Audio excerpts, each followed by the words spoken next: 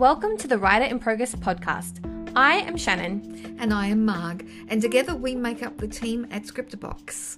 We are here to inspire, support, and resource writers just like you to reach your writing goals. Today, we bring you an interview we did back in 2020 with author and writer coach Lisa Cron, author of Wired for Story and Story Genius. This interview is full of great tips for writers, so get yourself a notebook and be ready for the genius of Lisa. So, without further ado, let's get into our interview. Our guest today has worked as a literary agent, TV producer, and story consultant for Warner Brothers and the William Morris Agency. She's a story analyst, speaker, UCLA Extension Writers Program instructor, and the author of our feature book this month, Story Genius. Welcome, Lisa Cron. Yay. Hello, everybody. It is a thrill to be here. Oh, we're thrilled to have you here. Thank you so much. So, what was your motivation behind writing The Story Genius? The truth is, when I finished writing Wired for Story, and it had come out, and I thought, I can finally relax. It's over. And as I was just saying before we began, I really firmly do believe everybody should work with a story coach. Not wait until you've finished what you're writing, but work with somebody all the way through who can give you story feedback, developmental feedback, not editing. And I have someone who I work with who is, in fact, Jenny Nash, who in Story Genius very kindly allowed, when I said, well, I need an example and I'm not sure what to do. And she said, oh, I'll start my next novel, in your book. She thought it would be easy. It was like so not easy. But she said, didn't let me relax after that. And she said, okay, now that you've got Wired for Story, which has a lot of theory in it, what are you going to tell people to actually do? How do they start? What do they do? How do they apply this to something? And I started thinking about what became Story Genius because I started going and giving workshops. And then what happened was my editor at 10 Speed said, she only worked with nonfiction. She was a nonfiction editor. She acquired nonfiction. And she said, I decided to try my hand at novel writing, and I've read all these books on what to do, and I think they're terrible. And she said, do you want to write a book that's prescriptive on that way? And I said, well, as a matter of fact, I've already been thinking about that, and that's how Story Genius came to be. Wow. So what do you think drew you to looking at brain science and its connection with storytelling? That's a really good question. I mean, part of it is just that I was always interested in brain science, because when you think about it, neuroscience and being a novelist and telling a story, it's basically about the same thing. What makes people tick? Why do people do what they do? And so I've been really fascinated, with brain science. And when I started to write Wired for Story, and the reason I wrote it is because I had worked with story all my life in one way or another. And at that point, I was working at William Morris, and I was reading books to film. So I was reading, in other words, if you'd written a manuscript and you had an agent for books, but not for film, the guy I worked for at William Morris was a film agent. So he would read it and he would take books to film.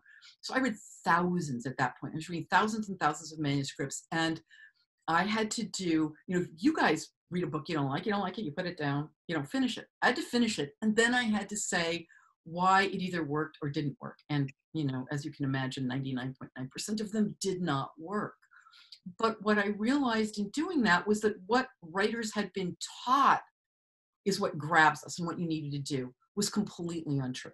That what grabbed us and what pulled us in was about, okay, why does this matter to someone? How is it affecting someone internally? What sense are they making? Given what their agenda is this going to help them or hurt them? And what are they therefore going to do as a result? In other words, we come to story for the internality, what the character's thinking, rather than what's happening in the plot or the beautiful writing. In other words, it was the complete opposite of what I thought at that point was supposed to pull me in.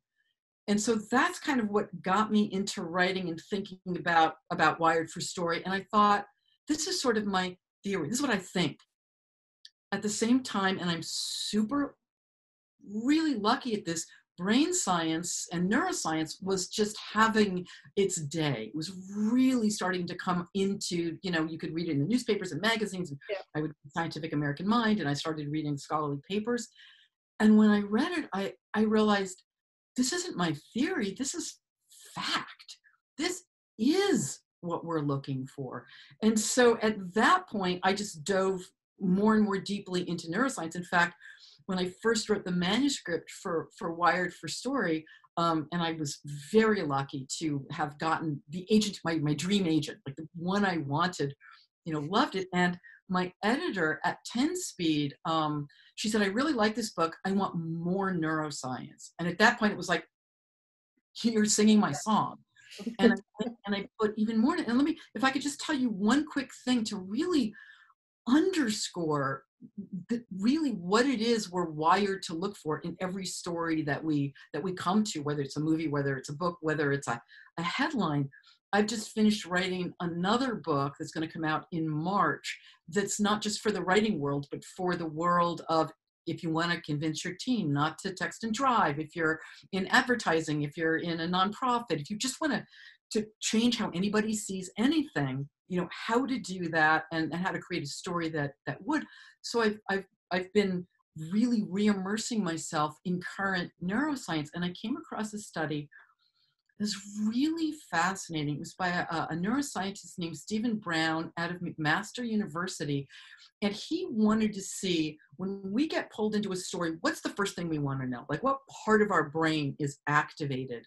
And he thought, and he literally said this in the scholarly paper he wrote, and then in the magazine article that was also in Science Daily about it. He said he thought that it was going to be the part that looks for plot, because he said it's what Aristotle said, right? Plot first, character second. We're often taught that. And he said that turned out to be 100% not true. He said the first part of your brain that comes online when you get pulled into any story, and he was using just headlines like a surgeon finds scissors with impatient, or fisherman saves boy from falling through the ice. And he had them all like wired up. And he said the first part of your brain that comes online is the part that mentalizes, which means it's the part that goes, okay, wait, whose story is this? What do they want? What are they afraid of? What is their motivation? How is this affecting them? In other words, we don't look at what's happening. We don't look at how things are worded. We don't look at lovely, luscious metaphors. We don't look at sensory details. We look for whose story is this, and why is what's happening up here in the plot, why does that matter to that particular person at that particular moment? It's what we're wired for. And if we don't have that in a story, we have no reason to read it. We don't come for what happens. We come for why what happens matters. We don't come for what's on the surface. We come for what's beneath the surface. And that's internal. And again, which often is what writers are told not to do. Don't give us backstory, and don't let us know what the character's thinking. Two biggest lies you are ever told as a writer. Could not be less true. Those are the two things that keep us reading when they're done right. Yeah. Wow, that's amazing. So speaking of story, what is your definition of story? I mean, I can tell you from, and it'll take me, one of the things I forgot to tell you guys is I can go on and on and on. No, please. At any point, even like Plato's shut up is totally fine. Not be offended. But my definition of story is, and I'll say it twice, slowly, I hope, because I know I talk fast. No, that's good. But a story is about how what happens affects someone who's in pursuit of a deceptively difficult goal, and how that person changes internally as a result, and then can either solve the problem or sees that it isn't the problem that they thought it was. And that is really what a story is. And if you'd like me to, I can break that down in familiar. Please do. Yes.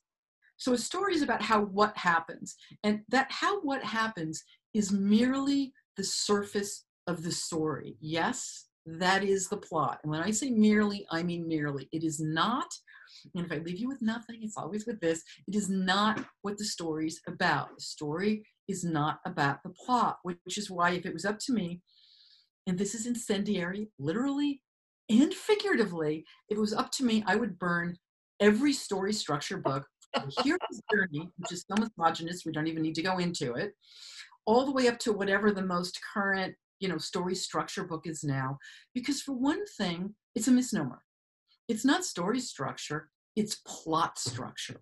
And the story's not about the plot. And the cheat in those books is they use familiar stories. So when you hear the plot, you're already supplying the internality. You already know why it matters. You've already got that urgency. And so you start thinking this happens to happen by page 10 and this by page whatever. And it literally, I can't tell you how much it doesn't work that way. Story structure is the byproduct of a story well told, not from the outside. And stories bottom up, not top down. So it's about how what happens, that's the plot, affects someone. That someone is your protagonist. The protagonist is your reader's avatar within the story.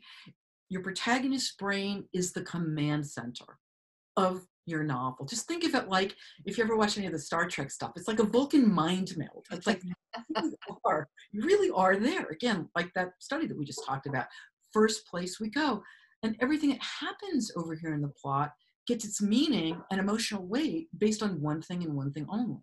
And that is how it is affecting your protagonist. Birth, death, fall of the Roman Empire can be so shockingly boring. You think there's something wrong with you, but there's not, because it doesn't matter even a tiny bit unless it's affecting your protagonist and not affecting them in general. Like, your protagonist hates cold weather. And so instead of snowing in the plot, so they're going to stay home and, drink cocoa and read all night, but affecting your protagonist who's in pursuit of a deceptively difficult goal, meaning it's way more difficult than it looks like at first blush, like most of the goals that we've got, right? And we think that they're going to be easy, and then they're very difficult. And that goal, that agenda, is sometimes called the story problem, sometimes it's called the plot problem, and it's what your protagonist is going to have to deal with, because stories are about change, and all change is hard. Good change is as hard as bad change. In other words, it's just as hard to leave home to get married as it is to leave home to get divorced. And let's face it, sometimes it's way easier to leave home to get divorced than it is to get married. But that means your protagonist is going to be struggling. It's going to be something difficult, because the only way we change is when something forces us to change.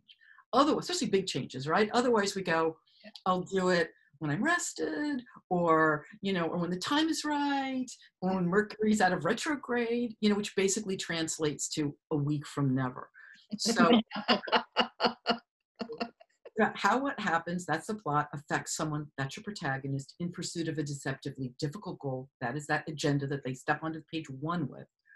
And how that person changes internally as a result. And that internal change is what your story is actually about. In other words, the story is not about the plot. The story is about how the plot changes the protagonist. It's not about that external change.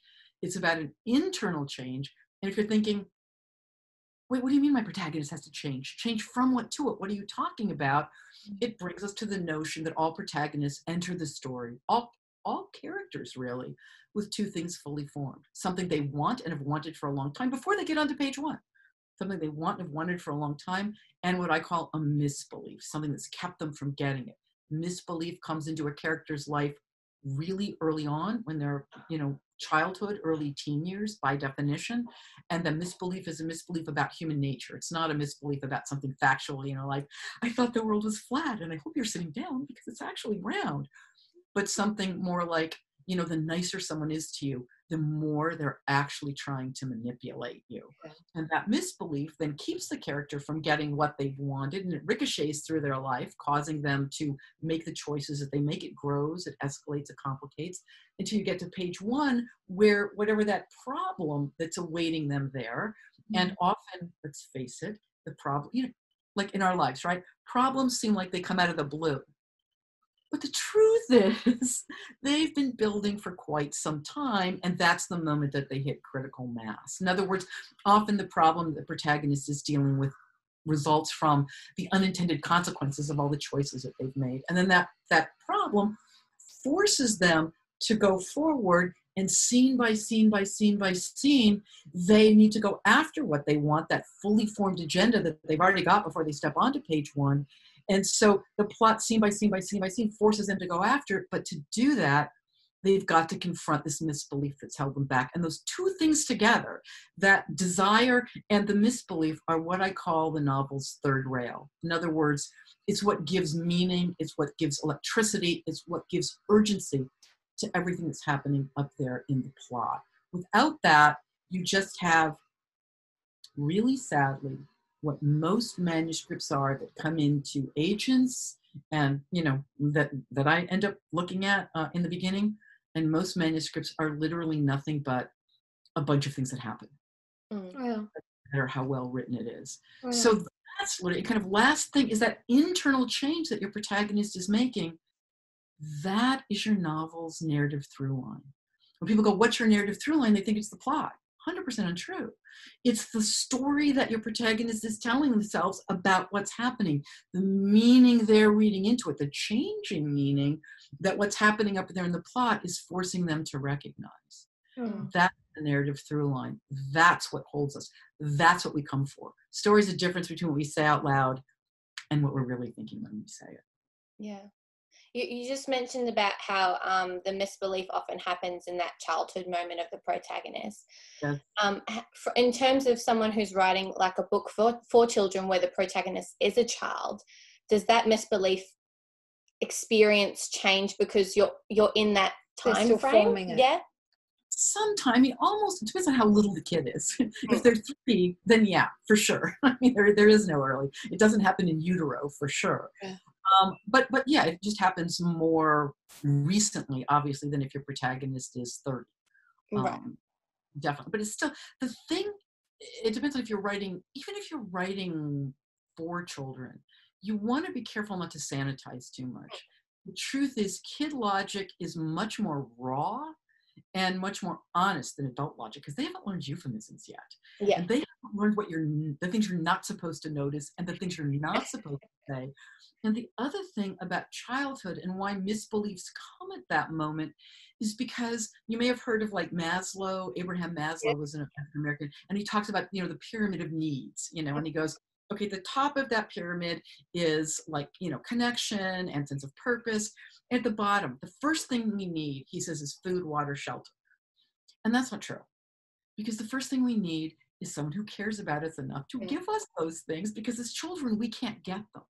So as children, if we don't have, parents or someone who's willing to take care of us, we're lost. So we are desperately trying to find out how the world works as kids. I don't mean to make it sound totally transactional, but it kind of is. Yeah. If I do this, I need to do this, and mom will like me, then mom is going to give me food. This is what's going to make mom happy. This is what's going to make dad happy. And the thing is, and the reason misbeliefs then go forward in life is because when you're a kid, you're not thinking, if your parents, let's say you have really weird parents, and we all had really weird parents, I'm guessing. Anybody didn't have a really weird parent, but you don't think, okay, my parents are weird, but other people's parents are different. You just go, that's how people are. That's the difference. That's why we are learning how human nature works vis-a-vis our parents. That's why misbeliefs come at a really early age, whether it's from parents or school or just anybody at that age. We're trying to figure it out. Whereas if the same thing happened to an adult, you'd go, well, that person's a jerk, but I have a whole bunch of other nice people. So whatever they've done just applies to them and not everybody. We all have misbeliefs. I can't tell you how many writers I've worked with where they've said, I was looking for my protagonist's misbelief and I found my own. All got them. And sometimes they don't just come from like trauma with a capital T, like I was out in the desert and the spaceship took me up and now I'm completely, I mean, they can be the tiniest moment that just imprints, and then it skews everything from that moment forward. And we've all got them. I mean, again, that's brain science. In your book, you say that we don't turn up to story to escape reality, but to navigate reality. Can you expand that for us? Sure. I mean, the way that we make sense of everything in our lives, there's 2 ways we make sense of everything. People tend to think that we make sense of things in some sort of logical way, like we all see the same world and there's a reality out there and we're all reading the same meaning into it, except for people who are, really, really screwed up, and we hope they get a lot of help so they can join us over here in real reality. The truth is, the way we make sense of things is based on one thing and one thing only, and that's what our past experiences taught us. And the only way that in terms of story, I mean, the reason we're wired for story is because we turn everything into narrative. By definition, in our life story, we're the protagonist, and as much as we may love our significant others and our children, our dog and our parents, let's face it, they're the supporting characters. And we relate everything they do to, and make sense of it, them and everybody else in the world, to how is this going to affect me given my specific agenda. And everything is on that level. That's where all the meaning comes from, completely. With story, it is the world's first virtual reality, so that we can figure out what's safe and what isn't in situations we haven't yet had to be in. I mean, that's literally why we're wired for story. Evolutionary biologists look into it and thought, I mean, we all know how, like when there's some book that you love and you've got a big meeting the next day and you think just one more page, right? Just one more page. I'll just wait till I get to the end of the chapter. If it's a good writer, you can never stop at the end of the chapter, right? It's just one more page. And then you notice that suddenly somebody's parked a Mack truck outside of your apartment and you're thinking, turn those lights off. And then it's like, oh, wait a minute, no, that's the sun. And you've been up all night. Yeah. Now, literally when that happens, your biology has turned off. I mean, you literally have a timeout on reality, and you are, as we were saying a minute ago, you're literally in the world of the story. They've done functional MRI studies that show when you're lost in a story, the same areas of your brain are lighting up that would light up as if you were doing what that character's doing. It really is that mind meld. So story is that world's first virtual reality in terms of, is this safe or isn't it? And what would it feel like if I was in that situation? Because very often, as we all know, right? I mean, things, when we get what we thought we wanted, things feel really different than we thought they would. Yeah. That's what allows us to do that. We're being affected by stories every minute of every day. And the fact of the matter is, we tend to not know it, because we tend to think of story as something that we willingly, like that Coleridge quote, to get lost in a good story demands a willing suspension of disbelief. Yes. Could not be less true. Total and complete lie. Because when you're pulled into a story, I mean, what literally happens is when that story hits your brain, you get the surge of the neurotransmitter dopamine, which is what curiosity brings up. And people talk of it as the pleasure hormone, but really it's curiosity, because you think it's going to make you feel good. So you've got the dopamine, and the other two biological reactions that we have to story is both you have to have something where something is at stake, so we care about someone, and that's cortisol. Now I'm worried about them. And it needs to be something where we have empathy for them, because then that does my mind is blanking on the name of the other, and I will get it in a minute. The other hormone, it's the hormone when you nurse a baby, the empathy hormone. That cocktail together is what pulls us in, and we literally are there. That's why all those things have to be present right there on that, not pretty writing, but those things have to be present on that page. I feel like everything we've been told as authors, as writers, this is what you must do, this suspend, disbelief, and it has all been like a lie. It is a lie. And here's why. The reason, I think, because it's counterintuitive. When we read a novel, like writers will often say, if you want to learn how to write well, read great novels. Mm-hmm. I think the opposite is true. 100%. I learned everything I learned from reading those manuscripts that were terrible, like really, truly, because it showed me what didn't work. The problem with reading great novels is that, again, you're sucked into it. So, I mean, the first job of a good story is to anesthetize the part of your brain that knows it is a story. So when you're really, when your biology has put that time out and you're lost in the world of the story, the last thing you can do or want to do is figure out, well, how did the writer do this? But they're the two things that you can see regardless. And one is the beautiful writing, totally see that. And the other is, because we think in story, but we see things visually, is the plot. And so it's very easy to assume I need a plot and I need beautiful writing. And if I've got those two things, then if I have the talent, a story will appear. And it just doesn't work that way. And it stuns me. I can't, I've heard one very big person in the writing world, his agent has written several books. And when he talks about what you're supposed to do, I always think, have you never read a novel? Like, are you kidding me? You're telling us not to do this stuff where I could take any novel and show you it is laced all the way through. And the truth is, because backstory, again, is the most seminal layer of story. If you don't have backstory, you don't have story. As Faulkner said, past isn't dead. It isn't even past, where you always have to start. Again, not like, let me do a bio from birth till page 1, because you never want to do that either, but story specifically, backstory. What is that misbelief? Where did it come from? How has it landed your character here? Very specifically, because that's the problem that they're going to be solving. That is again, that's where story logic comes from, because the logic isn't the logic in the plot. The logic is the logic that your protagonist is using to make sense of what's going on, which with you, me, all of you guys out there, that comes from our past. Yeah. That's why you are wherever you are right now in your life. You didn't wake up this morning and just out of the blue do a bunch of stuff.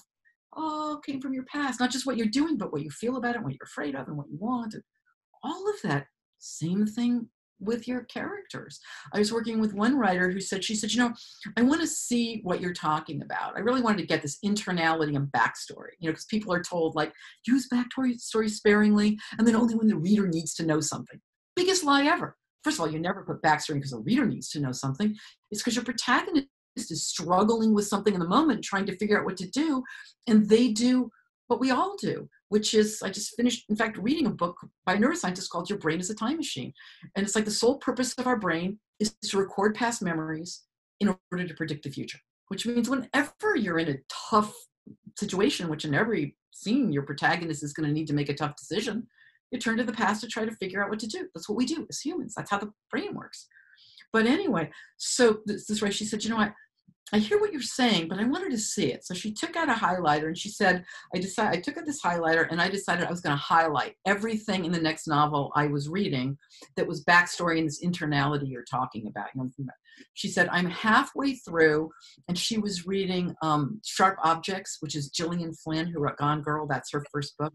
She said, I'm halfway through Sharp Objects and I've highlighted 60. That's 60% of it.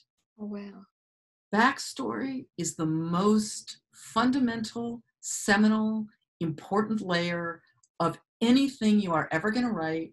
It is where story comes from. It is where the plot comes from. And you know that, and then you never have to go, if you're ever in a place where I don't know what happens next, you haven't done this work. You never have to wonder, I wonder what's going to happen next. And when you get stuck, as I'm very fond of saying and say to every writer I work with, because it's always true, the answer to what's going on here always lies in your story's backyard. Got to create the backyard first, and that's the story. Plot's something else entirely. So anyway, I forgot what the question was, but I hope that answers. I love it. You say story is all about a protagonist's emotional growth. So as a coach, how would you approach this with someone who wants to write a series instead of just a standalone book? Well, I mean, it's the same sort of regardless. And to some degree, it depends on what kind of series you're talking about. Are they a detective and they're going to go through and you're going to be, a whole bunch of detective novels? Is it a romance where it's, several, romances often have several volumes, or a bunch of characters and, each one will be the protagonist of one? Or are we talking about something that's sci-fi or speculative? Well, let's go spec. But let's go speculative. Right.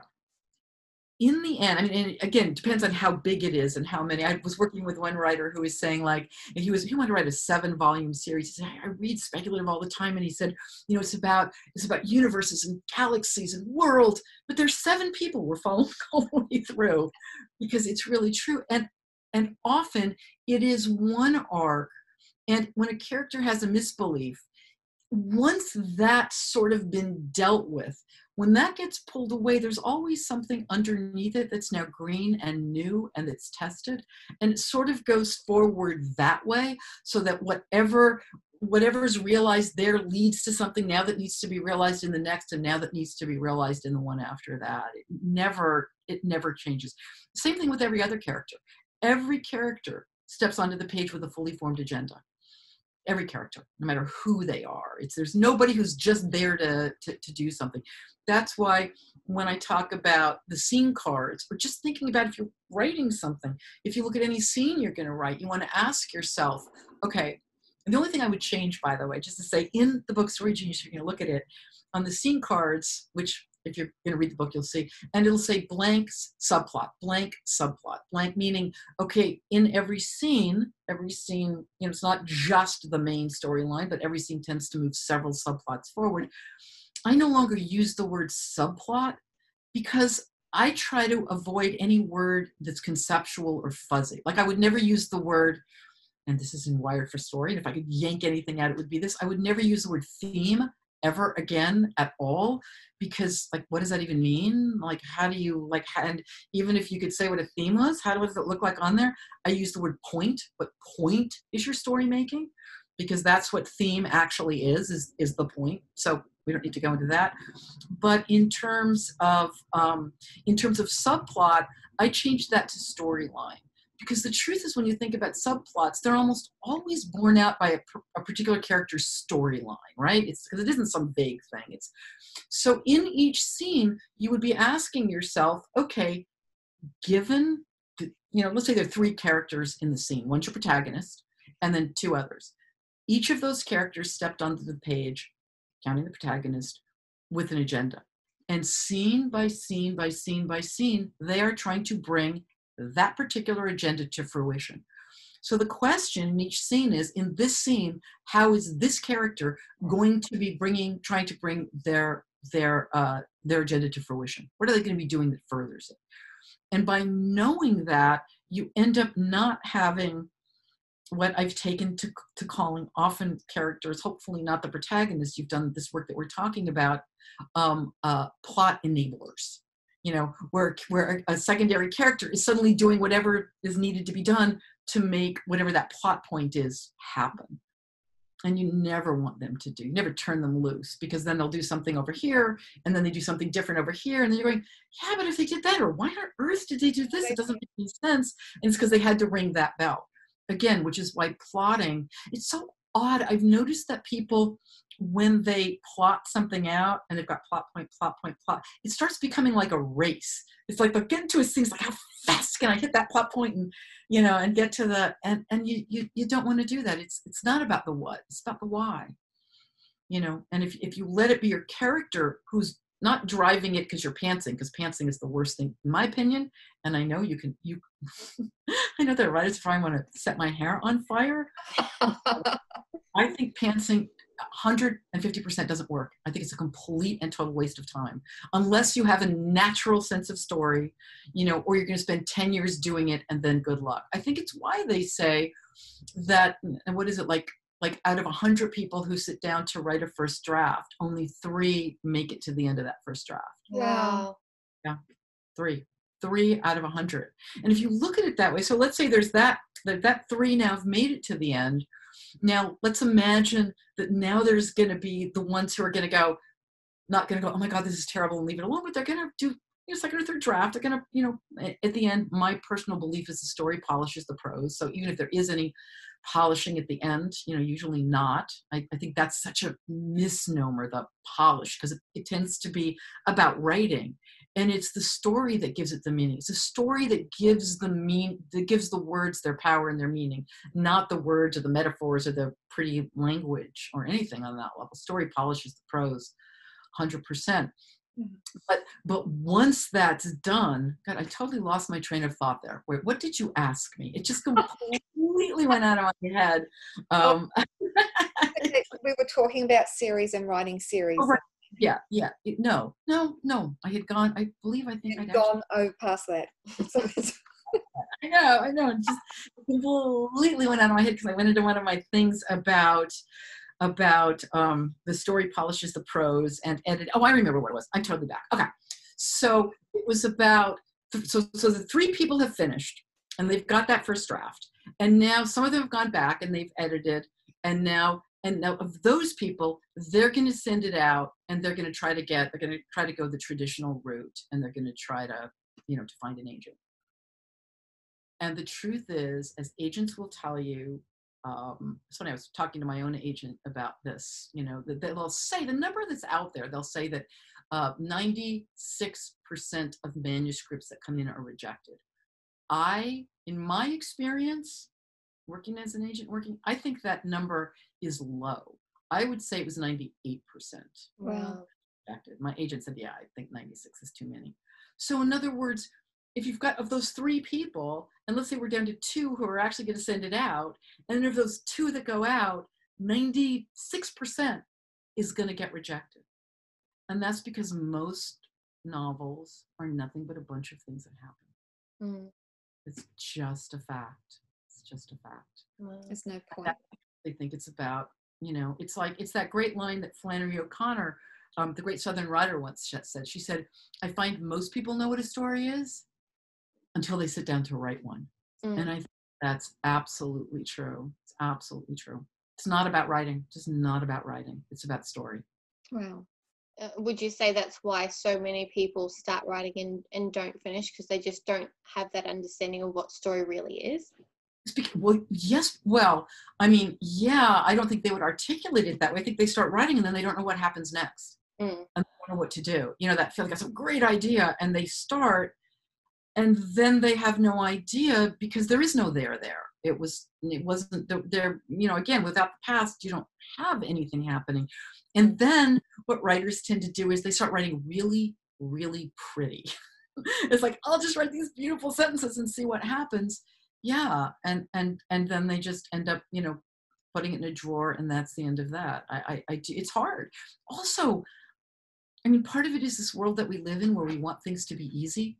Writing is hard. Yeah. Writing a story is hard. You got to be willing. I mean, one of my favorite expressions is actually a military expression, which is, you got to love the suck. It's hard. It's messy. It's not linear. That's the other problem I think writers often have, is they think, and again, it's a logical mistake to make, is that because we read a book, from page one going all the way forward, it's easy to think we would start on page one and go forward and it's linear, and it just isn't. It's just not. There's so much work you've got to do before. And the thing I'm always saying to writers is, this work that you have to do before, it's not pre-writing. It's not research. This is writing. It's that the process doesn't start on page one. It starts before page one. But all of this work that you're doing isn't just, and now you throw it away and you get to it. Almost all of it catapults into the story in the form of flashbacks, in the form of the memories that the protagonist has as they're trying to go forward. And it begets the plot. The plot actually starts to auto-populate once you get to the point of, okay, here's where we are, diving into page one and what's going to happen on that level. It becomes almost like, it's almost, for the first time, I'll say this is the first time I've ever said it anywhere, because I was talking to a writer earlier, and I said to her, because she said, when I write forward, I want it to be like math, and it just isn't. And I said, yeah, but if you go back and you do this work, it's like, and this is sort of sad because it's one of the stuff, I just moved the table shook us because I just shook it. I mean, one of the scary things about neuroscience is that you really realize how little, if any, free will we have. We really don't. We're so deeply programmed from the way that our brain takes information and tries to keep us safe. In fact, so many of the things that they tell us are weaknesses, like somebody's insecure, we're all insecure. We're all trying to figure out what other people are thinking, because by definition, thank God, we don't know. I mean, the worst thing that would be is if we could actually read someone else's mind. I mean, we don't want to know that, like, for sure. But, but the point is that once we have been, for lack of a better way of putting it, programmed by our past, what we're going to do is pretty predictable. So it's like an algorithm. You've created the protagonist's past. Think of that as the algorithm that goes toward what it is that's going to drive them in the story and what's going to hold them back. And that's why the answer always is in your story's backyard. because it is going back to that algo. Why would they do it? Well, there's the answer. Okay, let's go forward. I mean, stories are on one level very hopeful, wishful thinking, which is, yeah, people can change. And I do think they can. That's what stories are about, how we change. They're not about how we change what we do. They're about how our attitudes change about the world, and that's what changes what we do. It's not about the what, it's about the why, always. That's what we come for. Why would someone do that? And what it looks like on the surface is often really different than what it really is. That's why we want to know. It comes down to that level of specificity for that particular person. And it is never, ever for the reader to figure it out. That's the writer's job, is putting it on the page. Never for the reader to figure it out. It's almost like when you change the way you think a story and you think of it like this, it also changes how you see yourself and how you perceive the world in general. And it helps you to really, like, I suppose, understand people more better. That's a terrible. Understand people better by understanding how people think and how everything is rooted in those past perceptions and that worldview that they've created. And yeah, it's not our choice. I mean, that's where people go. I mean, as we can see right now, I mean, especially in this country, which I totally apologize for. But at the end of the day, when you look here or anywhere, the way people are at loggerheads over, I mean, back in the day, let's imagine we still have facts, but people can read opposite meanings into facts. And it's not because one's smart and one's stupid. It's because back in the day, again, when they were kids, this is what their family, their, for lack of a better word, tribe, believed. And we're wired to need to belong to a tribe because that's how we survive. The reason that I mean, if you look at us humans compared to other animals, it's kind of shocking that we're at the top of the food chain. We can't fly, we don't have big teeth, we don't have venom, we're not super strong. I mean, what can we really do? It's our brain. But we can't operate alone. It's the fact that we can work together. That is literally what allowed us to leap to the top of the food chain without having to earn our way there. Most other animals had to work their way up.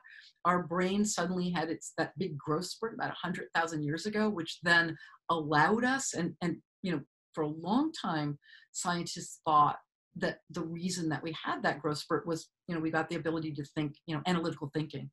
And the truth is, what they realize now is that wasn't what spurred it, even though that is what happened then. But what was wired there was our need to belong to a group. We are as hardwired, we're all people who need people. We are as hardwired to need to belong to a group of people as we are hardwired to need food, air, and water. And because of that, the thought of social ostracization, the pain of that literally travels the same neural pathways as physical pain. So when someone comes to you and challenges your beliefs, you don't go, well, let me think about this factually. Here's this factual belief, and here's this other thing over here. It hits your brain and feels like a personal threat. Yes. It feels like fighting words. Not because you're stupid. You're not doing anything. It is not your fault. It is literally how we're wired. We're wired to live in a world we don't live in anymore. And so that's why it bugs me when everybody's like going and saying it's your fault or you're stupid or you got to learn or let it go or whatever. It's like, it just doesn't, you can't. But you can understand it a bit and then maybe sort of come around it. But to vilify it and to vilify other people for their beliefs, it doesn't do any good because it's literally not how we're wired. We're wired, to need other people. That's what's wrong, my personal opinion, with this country here. And they talk about rugged individualism and, and I'm going to go out and be a lone wolf. And I always want to say to people, do you understand that there aren't lone wolves in the wolf community? Do you understand that wolves travel in packs? It's like, what a lone wolf literally is. In the wolf community, a lone wolf is a wolf that has been ostracized and is left to die. That's what a lone wolf is. We have a saying, you grow alone, you grow weird. Yeah, weird bad. Yes, that is true. Because you can't, because we all need people. And we all tend to think, even people who think they made it alone, they're standing on the shoulders of so many other people who've done so much and make so much possible. Nobody can make it alone. It just doesn't work that way. Mm. You make a comment in your book about how 50 Shades of Grey sold 100 million copies. What do you think it is about that book that sold that much? It stunned us, by the way, just saying. That now. I mean, it was like 125 million, and that was before the movies came out. Oh, wow. So imagine how many it must be now. I mean, honestly, I'll give you my honest opinion. I mean, besides the fact that it did, you know, I did read the first one. Donald Moss and I got together, and we were going to write, like, for Right Around Box, 50 reasons why writers can, you know, should look at 50 Shades of Grey, what lessons they can get. And I think we got up to like 73 reasons, and it was a 3-part post at that point, and we were like, yeah, okay, we better stop and just go back to our lives. And I mean, I think that the reason it was accessible is because we were really right in Anastasia Steele's head from the very beginning. We knew what she wanted. We do know a bit about her backstory. We are right there. You know, there is something at stake in the beginning. I will say something kind of insane. I think part of the reasons those books did really well, and this kind of has nothing to do with the writing, is just because something was going to break through. Erotica was really, you know, more and more. And I honestly think the real reason they broke through is because even though they're about bondage, they're pretty vanilla. And I think they allowed people who were sort of vanilla and wanted something a little bit edgy. And I think that that's part of it as well. That's just my personal opinion on, you know, on that. But I think it's because, I mean, and it was about something, and she was a strong character. You know, it wasn't the usual, you know, it did break a bunch of tropes. But anyway, that's why I think it brought people immediately. As a writer, where do you think that we become unstuck? What stops a story from actually being published? That seems like 2 questions. You mean unstuck? Like, what stops something from being published? Because there's no story there. I mean, what stops something from being published? And literally, funny, when I was an agent and people would say, how much do agents read before they stop reading? Which seemed like such an odd question, because the answer is they read until they realize that there's nothing here. And really sadly, often that's a paragraph. You know, in the first paragraph, 100% you can know. 100%. Okay. So, I mean, because most stories are just a bunch of things that happen. I mean, there's no there. I mean, I could go on and on and on about all the mistakes that writers make.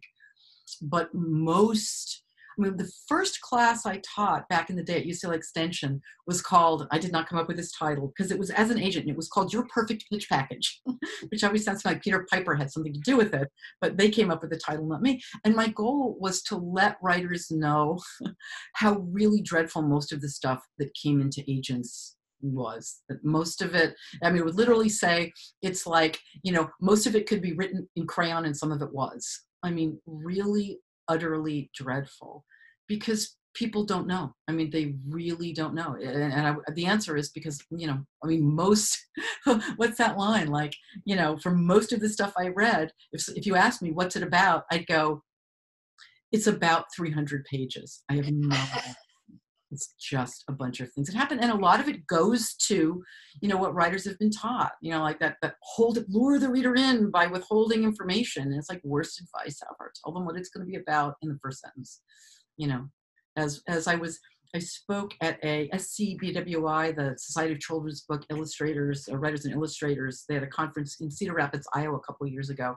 And and I was speaking there, and there was an editor there. It was Jill Santopolo who said, and it was brilliant. She said her mentor in college had said to her, the first paragraph is a promise you make to your reader. Where are we going? What is this going to be about? Let me know. Instead, writers will sort of hold it back because they think they'll lure the reader in because they'll want to find out. And it's like, you just locked me out. You know, you've locked me out. Give it away. Give it away. Give it all away. So, I mean, most things are not about anything is the problem, or they're about the plot. And that's probably where they get stuck in writer's block, as it were, because they just don't know story. Well, 100. Well, I mean, yeah, I think it's that they don't know story. It's that they don't know how to create one, because they don't realize it would be kind of like, imagine if you were going to write an autobiography of somebody whose name you knew, but you knew nothing about them, and you're going to write their, you know, or write a memoir. You go, well, how, like, what do you have to say? Why are they important? And you go, yeah, I'm just gonna, you know, I mean, like, to write a novel without doing the work that I really believe is the first part of the novel, meaning before, all stories begin and medias res, meaning in the middle of the thing. First page of the novel is the second page, begins the second half of the story. The first half is what you have to create over here. Otherwise, it's like saying, I'm going to write a 327-page novel about the most important turning point event in someone's life who I know nothing about. It's like, why would you do that? It makes no sense. And coming up with just a plot is even worse, because then you just got a bunch of things that happen and your protagonist is like a lab rat who you just kind of plunk in, and then they've got to just ring all these bells. And why would they do it? And why does it matter? And why would anybody care? And, I mean. So that's where 98% of writers are at. Yeah, exactly. Hence the reason why it's been, the rejection's so high. Yeah, 100%. But like I said, editors and agents know within a page. Wow. Stuff you don't read beyond a page, because it's just, you just know. Well, often when we're reading books as well, we always like look at like the first couple of sentences, and if the first couple of sentences draw us in, then it's something we'll keep looking at. But if the first couple of sentences are kind of a bit bland, it's like, where is this going to go? Yeah. If in the first sentence paragraph I don't like it, I'll put it back on the shelf. Yeah, me too. I mean, what people don't realize, I think often, is they think that once someone picks up a book, that it's their responsibility to read it. And it's like, readers are busy. They're there solely for their own pleasure. They don't care about you. They don't care about how much work you put in. They don't know you. You don't matter even a tiny bit. All they care about is this going to pull me in? They don't give you any leeway. They don't give you the benefit of any doubt. Why should they? When you're reading, you don't do that. Why would you? Yeah. Is this going to be worth it? Especially now, and we all want some kind of anything to recharge our batteries and pull us away from the the scariness out there in the world. Yeah. Or we're all looking for that. So it's all about the story that you're telling, but the story's about how someone solves a problem that already exists internally, and then usually also externally, because it's the consequences, unintended consequences of all the choices that they've made. What would you suggest for someone who's maybe had an idea for a book, they've been thinking about it, but they're not really sure where to start? I think with all of it, you have to figure out, that what I talk about, the what if. Like, what is this going to be about? Where do you want to go? What's your point? What are you trying to say? Why does it matter to you? Really diving in and figuring that out, and then going back and creating, this protagonist. But it's hard to say, in the sense of an idea itself, it depends on what that is. Most people have some kind of a seed of something that, that is, and my question always is, what's that what if? Where are you going? Who's your protagonist? What's it going to cost them? Why is it going to matter? Why is this thing that you think of that might happen? Whose story is it? And what choice are they going to have to make right there at the beginning? What's it going to cost them emotionally? You're looking for that, and I hate using the word moral because it sounds like it has to do with religion, and I don't mean it that way at all, but the moral crux. They want this, it's going to cost them that to get it. What is that on that level? And it's figuring that out, and then it goes into who are they right before the story starts? What are they wanting? What is that misbelief? Why do they want it? Where did it come from? And going all the way back, and and creating all of that, so that brings you back up to what that problem is. And then figuring out what the problem is. What will that plot be that is going to force your protagonist to go after what they want and force them to confront that misbelief as it goes forward? It's like my son was saying recently. My son is a movie producer, and he was talking about, they were giving notes to a screenwriter who they're about to do the film, and he said, the problem was that there wasn't enough backstory in, to give the characters any kind of, what they would want going forward, to give meaning to it. And he said, and I love this, he said, because the plot is what makes the unconscious conscious. And that's a way to look at it. Like, by that time, the misbelief is something that, your protagonist doesn't know it's a misbelief. It's how they're seeing the world. In other words, they're not consciously thinking about it anymore. It's just built into that lens that they're using to make sense of things, because they think that it's just true. And now something's going to butt up against something, and they're going to have to think about it. That's what the plot does. It forces them to think about it, because now they're recognizing the thing that's keeping them from, being able to get what they want. What one book, if you can say that? I know that you've read many and a lot of journals and things like that, but what's one book that's actually inspired you to become a writer and author, that's informed your writing career, as it were? That's hard because I don't write fiction. I write story. If I were to say what book as a child really, really got to me more than any other, it would be A Wrinkle in Time. It would be Madeleine L'Engle's Wrinkle in Time. I read it when I was 9, and I feel like it totally changed my life on that level. But in terms of this and what I write about, I owe everything to the bad manuscripts that I read. I really do. It was really looking in and going, this isn't getting to me. What's missing? And it was never, there aren't enough sensory details. It was never, if only there were more metaphors, this would be good. It was never, if only the sentences were structured differently, or it was always, I don't care about these characters. Why don't I care? I don't care about what's happening. Why don't I care? Oh. And what makes us, if I could just say one quick thing, what makes us care about a character and what makes a character likable is not that they're likable in the sense of they're perfect. You never want a perfect character, ever. What makes them likable, and I've heard people say, what makes them likable is that they're accessible. And that seems to me to be just as vague as anything. I think what makes them likable is that they're vulnerable.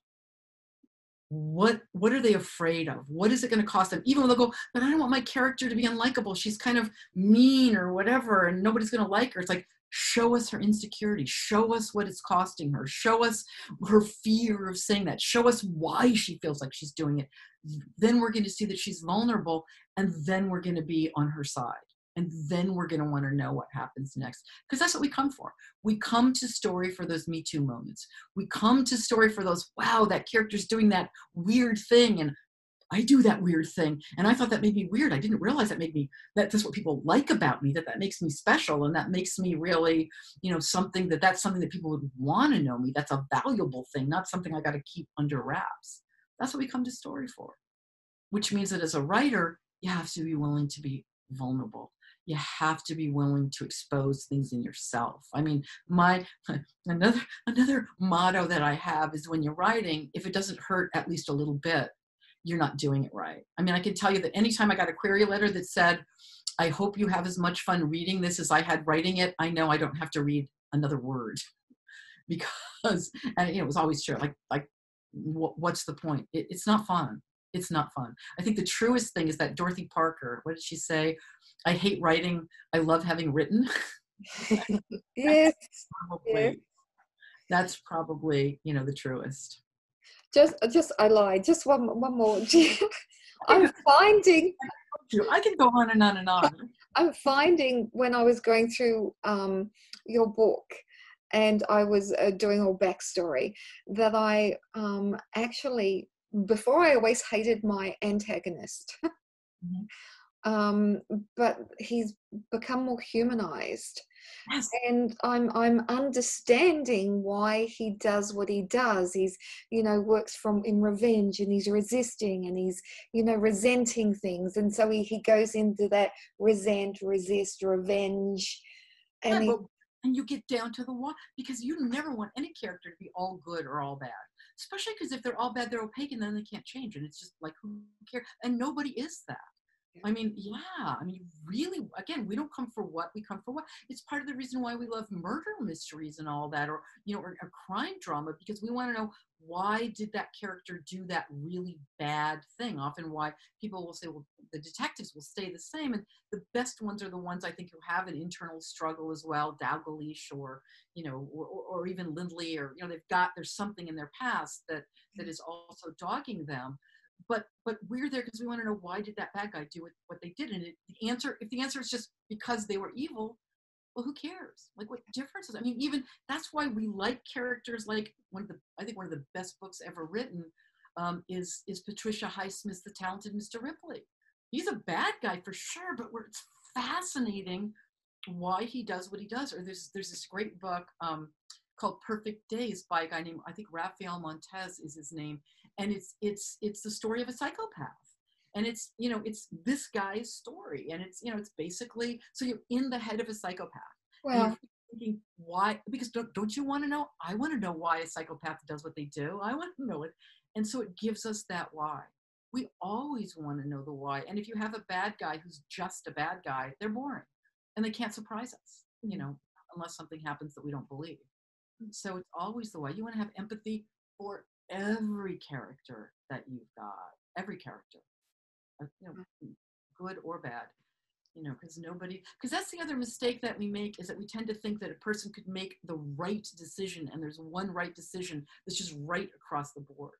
But there's not. There's always collateral damage in any decision we make. That's why it's interesting. Well, thank you so much. We have absolutely loved talking to you, and we love your book. Again, everybody, we thoroughly recommend. We know that a lot of our authors, you will have this. We actually just don't get the books that we send in your boxes and go, okay, I've got another one to put on the shelf. Please. Please, please, please go through. You can see that, I don't know whether you can see all my little, and it's just, it is now a well-worn book, and it will be with every single novel that I hope to write. And we recommend that this is, I think this has changed the way we're writing, and we absolutely love it. It's changing the way my husband speaks. He's a speaker, and he's actually got both. I gave him Wired for Story and this one, and it's changing how he's doing things in telling story, because he's fascinated with brain science. That's just a little, but so it's changing him in doing speaking. So.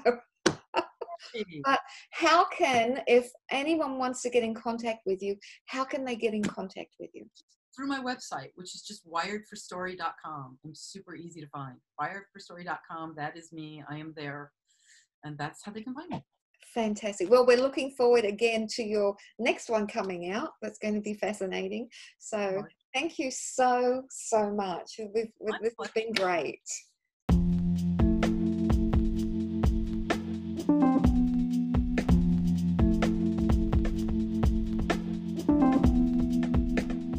Thanks for joining us for another episode of the Writer in Progress podcast. We hope that this interview with Lisa brought you lots of clarity and understanding on the power of storytelling. If you are after either of her books, Wired for Story or Story Genius, both are available for purchase on our website, www.scripterbox.com.au. That's Scripterbox, SCRIPTERBOX. Thanks again for joining us today. Happy writing, friends!